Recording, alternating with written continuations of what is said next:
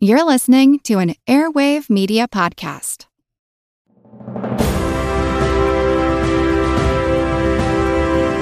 Hold your ears, folks. It's showtime. People pay good money to see this movie. When they go out to a theater, they want cold sodas, hot popcorn, and no monsters in the projection booth. Everyone pretend podcasting isn't boring. Turn it off. Turn it off.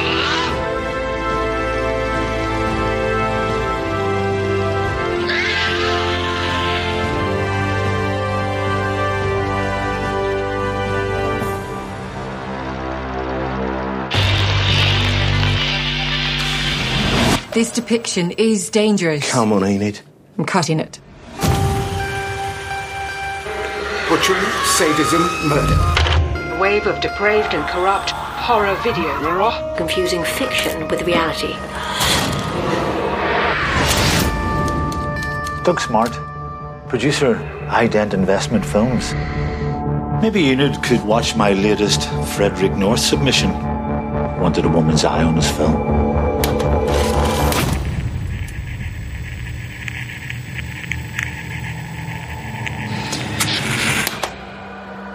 There's this actress. I've got this feeling that's Nina. Oh, my sister. You know, if someone did take her, then they're still out there. You've never been clear on exactly what you remember. You'd be surprised what the human brain can edit out when it can't handle the truth. Someone's losing the plot.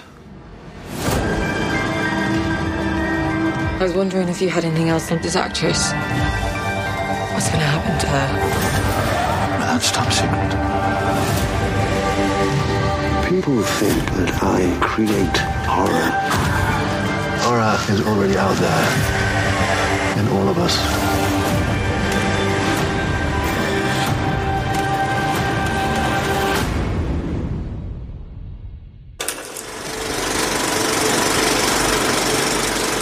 Hey folks, welcome to a special episode of the Projection Booth. I'm your host, Mike White. On this episode, I'm talking to Prano Bailey-Bond, who is the director of the film Censor, which is coming out this year, played in Sundance a little earlier this year, now available, playing in select theaters, and will soon be available on demand. Definitely check it out, and I hope you enjoy this interview. Prano Bailey-Bond, tell me a little bit about yourself and how you got into filmmaking. I'm from Wales originally and kind of moved to London when I was younger because I wanted to become a filmmaker. I guess like my background initially became post-production, so editing. That was really just because I guess when I started making films, I didn't really see the difference between directing and editing. It was just I needed to find a way to be able to tell stories. So I edited my own work.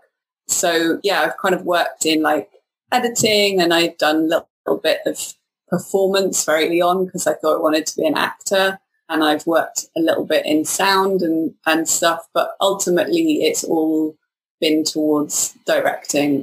And I've made quite a few short films and worked in music videos and things as a director.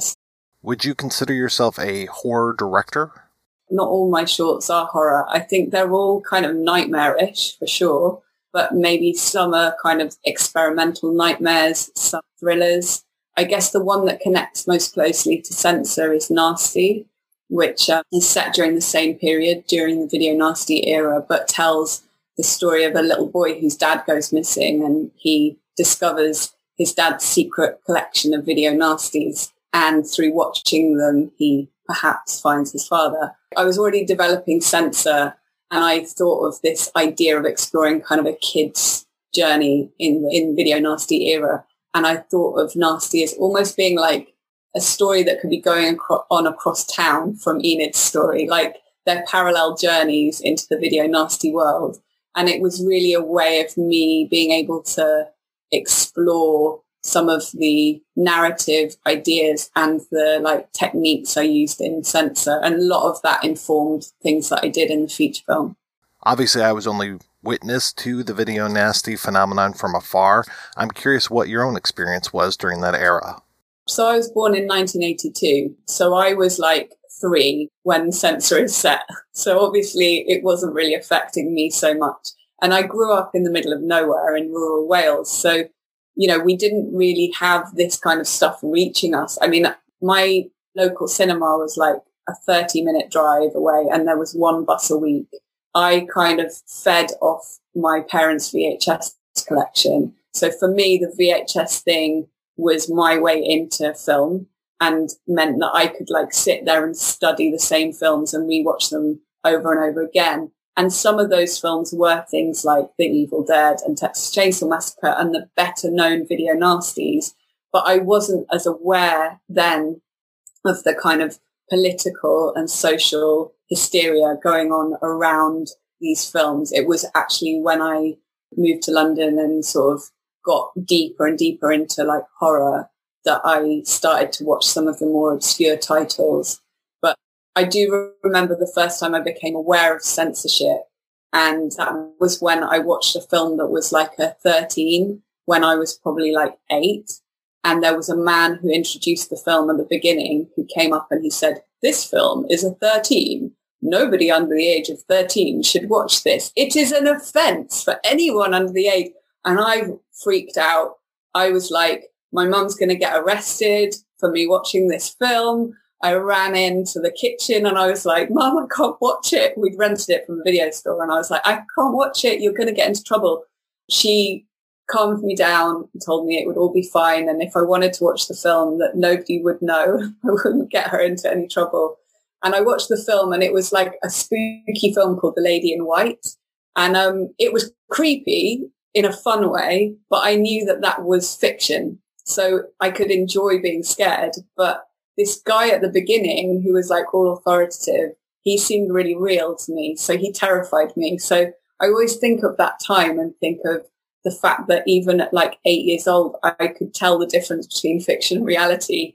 But it seemed like during the video nasty era, a lot of people weren't able to tell the difference between those two things. Tell me about the clips from the video nasties you use in the film. You must have had a lot of fun creating those. So everything that's like a key part of the narrative in terms of the films within the film, they're all, you know, things that were created especially for the narrative because it has to kind of make sense to Enid's journey, but also because I didn't want the audience to be like pulled out of the narrative of Enid's journey by like a film that they recognize popping up, because you get distracted and you start thinking, "Oh, well, that film came out in 1987. Actually, this film's set in, and all those kind of pernickety facts that particularly horror fans know about." So there are some real video nasties in there, but they're more in the kind of opening montage title sequence. So you kind of have little flashes of Driller Killer, Nightmare in a Damaged Brain, Soul Tangler, those kind of things that kind of pop up. But then creating the films within the film, I definitely leaned into specific titles. It really helped me think about the atmosphere I was going for. And also it helped me to communicate with my crew in terms of like what I was trying to achieve. But you're trying to evoke those films for the audience so that they can feel like they're like, going with the idea that these could be real video nasties from the time. So Don't Go in the Church, which is one of the films that they watch, I was looking at gothic folk horrors like Blood on Satan's Claw, this kind of eerie kind of atmosphere, and these like British children with British voices that are slightly haunting, but then also something like Lisa or Axe, which is sort of 70s horror that was tangled up in the video nasty hysteria. That was another kind of reference point for me. And then something like Asunder, which Enid watches at home, I was looking more at like Lucio Fulci films, things like The Beyond, House by the Cemetery. And I loved like putting in little details that for me are really fun. Like in that particular scene, one of the things that makes me laugh is little things like Tom, the male character, leans down and looks at a book and he says, "It's Latin. I can work it out." And I always love how in horror films, there's always a book and it has to be written in Latin. And there's always somebody who understands Latin in a horror film. And I just think that's just one of those really kind of glorious, lovely tropes that you get in horror that makes me smile. So I liked working those things in wherever I could. It was definitely a lot of fun. I think, you're always having to like keep an eye on yourself, I guess, when you're shooting those kinds of things, and make sure that you're not getting carried away or making it too silly, because some of the video nasties were quite silly.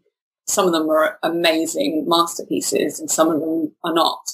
But I had to like just keep myself in check a little bit, because ultimately you always have to be coming back to like Enid's journey and what's her point of view. And if it becomes too silly, does that pull us out of, what she's going through emotionally? So there was like a kind of a balancing act going on constantly in that sense. Tell me about your co-writer, Anthony Fletcher. I have made a few shorts collaborating with Anthony. I actually met Anthony because I wanted to write a feature film and I wanted to work with a writer. So when I first met him, I think I pitched him Censor. And so then I ended up getting these opportunities to make short films. So collaborated with Anthony on those. And in the background, we were always developing Censor. It's just a really great partnership. Anthony's incredibly patient, which helps because I tend to go down a road and then reverse and go, but what if we go over here and like explore all avenues? And I think probably he'd rather just write the film, but he's really patient and he's up for working in the weird way that I want to work in. But I guess over time, we've got to know each other's sort of strengths as writers. So I know that I can like lean on him for certain things, and he knows that I might be the one to write certain scenes as well. So I tend to be doing a lot of the kind of weird horror, surreal stuff. And I always think if there's like a grown-up scene, I'll like maybe ask Anthony to have a bash at it. But I think what I love about co-writing is that it keeps the project like moving. So sometimes for me anyway, I can get like, if I get a bit stuck with something, like I can just ping it over to Anthony and like carry on working on something that I actually feel more fluid around. And then Anthony might like chuck in an idea and that sparks something with me. So it just creates a bit more back and forth and keeps the process lively, I guess. So it's a really nice partnership. Was the film affected by the pandemic at all? We shot the main part of the film pre-COVID, and then we were in the edit and we were actually just about to do a couple of extra days shooting. That was the week that lockdown happened in the UK. So we kind of saw it coming and postponed the shoot because we didn't have money to waste booking locations and stuff. So actually what it meant was that we had this like big gap in the middle of making the film where you had this like enforced break of lockdown. And so me and my editor like took that opportunity to really just have a bit of space with the film where all the execs are kind of busy dealing with the pandemic and how that's affecting their organizations. And so I suppose it just gave us a little bit of a space to make sure that we were totally happy with everything in place. And it gave me a bit more time to think about and prepare for the little tiny bits of film that we were still, missing that we needed to shoot. And then we picked that up in July. So I think it affected like a lot of our post-production, but we were really lucky to be able to do the sound mix and things like that in person. And then obviously we launched at an online festival. So the experience of premiering the film was not at all what I expected it to be when we started the process. I mean, you're always hoping that you'll get into a festival like Sundance, and that's amazing, but nobody would have guessed that we would have had to do it all online. But actually, I think because Sundance did such an incredible job of making the festival feel like an actual event, I think we were probably in the best case scenario for any festival that you're launching a film at during the pandemic. And the online response from people watching the film was so warm and lively that it actually still felt like through social media that we were able to like connect with people who'd seen the film and had loved it and were shouting about loving it. And so that definitely really, really soothed the fact that I wasn't able to actually go and see it in the room with the audience, but that's still to come, you know. I still actually haven't seen the film with an audience.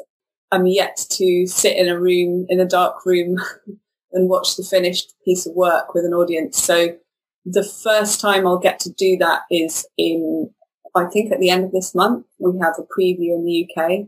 I've been so gutted that I haven't been able to travel to the screenings. Obviously, the film's coming out in the States, and I wish I could come over there and, you know, be part of the release. But because of COVID, that's not possible. It's also screening at Berlin Film Festival next week. So I was planning to go to that, and then we got put on the no-fly list from the UK. So it's going to be really exciting experience, I think, just to actually feel the room watching the film and like feel the audience reactions. I think you sort of, there's a whole new process you go through with a film as a filmmaker. Like, you're making it and you're the audience and then there's the bit where you show it to people for the first time and you feel the room, and that's the next stage of your relationship with the film. So it's going to be maybe a really interesting thing that I'll have had a break from it in between. But yeah, I can't wait. I can't wait to do a real life Q&A and all of these things. I'm super excited about all of that. We did do a test screening at one point in the process, but it wasn't the finished film. It was actually before we did the pickup shoot. So it wasn't quite finished at that point, and the sound and the music wasn't in place. Obviously, you're getting notes from execs and producers, but then along the way, I always think it's important to have fresh eyes as you progress. So we'd kind of pick out people to share the film with and get feedback from along the way. So that was really helpful. And I do that with the script as well, of course. You know, you pick your kindest friends for the first draft and your harshest friends for the last draft. So what have you been up to lately? I'm writing at the moment. So I've got a few things I'm lined up to write, and I'm working on something at the moment that is, it's certainly still in the kind of slightly meta space and a bit of a mind-bending nightmare, I suppose, but too early to kind of really talk about it in detail. But there's a few projects that I'm working on that I'm very excited about, that some of them are in the genre space and some of them teeter around the edge of darkness. Is there a good place for people to keep up with you and the film online? Yeah, so I'm on Twitter as Prano Bailey-Bond, and there's also a Twitter page for the film, which is Censor movie, and that's where all the US information and things will be up. And also there's a website, censormovie.com, I believe. And on there you can find like cinemas where you can book to see the film and then see it through VOD when it comes out on VOD as well. I'd encourage people to see it in the theatre. I know it's not possible for everyone, but if you can, please go to the cinema. But yeah, and I'm also on Instagram, the same, very originally titled @Prano Bailey-Bond. Prano Bailey-Bond, thank you so much for your time. It was a pleasure speaking with you. It's a pleasure to talk to you as well. Thank you so much for having me.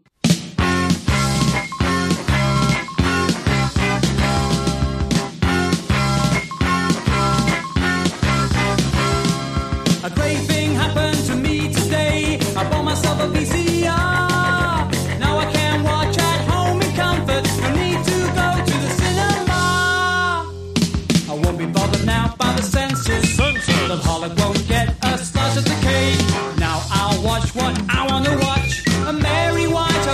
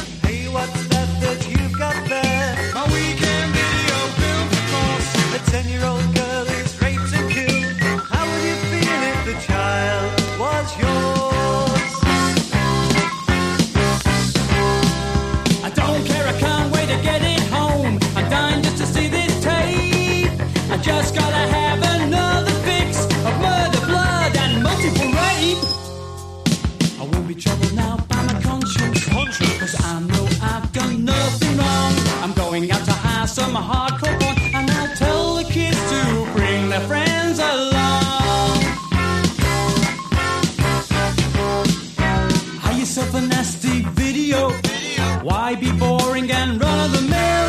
Driller, killer, chainsaw chiller, give the wife and kids a thrill. I know you'll never feel any shame, 'cause evil's eating away at your heart, and you're longing now just to restart and satisfy your crazy dreams with images on a TV screen. You're living a life of ill perversion. Have you never heard that real conversion can purify